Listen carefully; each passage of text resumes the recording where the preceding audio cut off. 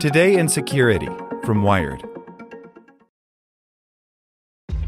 This episode is brought to you by ShipStation. You know, some things take a lot of work, like sending little robots to far-off distant planets. And just as that's challenging, so too is running a successful e-commerce business, especially when there's so much to do. So I want to introduce you all to ShipStation. Now, I love using ShipStation because of its easy-to-use dashboard, which makes managing orders and printing labels a breeze and super smooth. Oh, and the customer service is just out of this world. It's exactly what you need to help grow your business. Sign up for your free 60-day trial at shipstation.com/technews. That's shipstation.com/technews. It is Ryan here, and I have a question for you. What do you do when you win? Like, are you a fist pumper, a woohooer, a hand clapper, a high fiver? I kind of like the high five, but if you want to hone in on those winning moves, check out Chumba Casino. At ChumbaCasino.com, choose from hundreds of social casino-style games for your chance to redeem serious cash prizes. There are new game releases weekly, plus free daily bonuses. So don't wait. Start having the most fun ever at ChumbaCasino.com. No purchase necessary. VGW. Void where prohibited by law. See terms and conditions. 18+. Hey there, this is the spoken edition of Wired. Huawei's problem isn't Chinese backdoors. It's buggy software. By Lily Hay Newman. A report on Thursday from a British government oversight group found that Chinese telecom equipment maker Huawei has basic but deeply problematic flaws in its product code that create security risks. The shortcomings, many of which Huawei had previously promised to improve, stem from issues with its software development process, according to the report.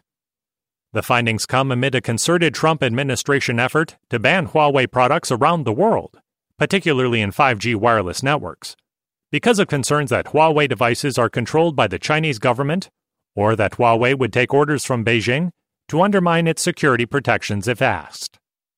Though the geopolitical discourse has gotten heated, the report concluded that the flaws in Huawei's code are related to basic engineering competence and cybersecurity hygiene, and could be exploited by anyone. The report does not conclude that bugs are international backdoors created for the Chinese government. Such broad exposure is still problematic. It could be exploited as well by U.S. espionage agents and the rest of the Five Eyes, but that's of less concern to the White House. There is no backdoor, because Huawei doesn't need a backdoor.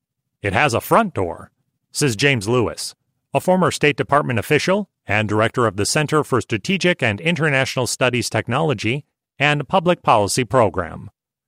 The UK government has lots of problems with Chinese hacking. It's not like there are Swedish hackers breaking in to steal British intellectual property every week.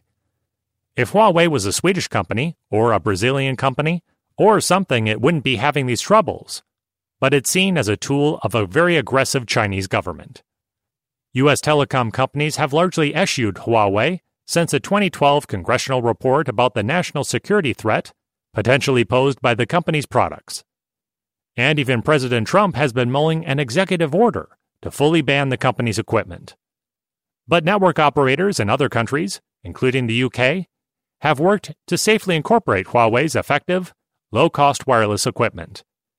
The UK even established the Huawei Cybersecurity Evaluation Center in 2010 to audit Huawei hardware and software as it left the company's factories before shipping to the UK. It was that center's oversight board that produced Thursday's report. The document noted the difficulty of even establishing whether the code the group audited is actually the same as the code running in Huawei products. To a degree, the challenge of assessing risk in Huawei's product relates to larger industry issues of how to accurately vet the integrity of proprietary software. Some of the systematic security vulnerabilities disclosed in the report are painfully basic, but security analysts note that this type of audit would likely reveal embarrassing oversights in most companies' products, even if Huawei's faults are more egregious. Companies obviously prefer not to receive security audits calling out such things. That's why they have internal security standards and quality assurance, says Lukasz Olenik, an independent cybersecurity advisor and research associate at the University of Oxford Center for Technology and Global Affairs. Though the report doesn't conclude that Huawei problems include nefarious backdoors, the extent of the problems it uncovers will still likely buoy the White House's efforts to steer the U.S. and its allies away from Huawei.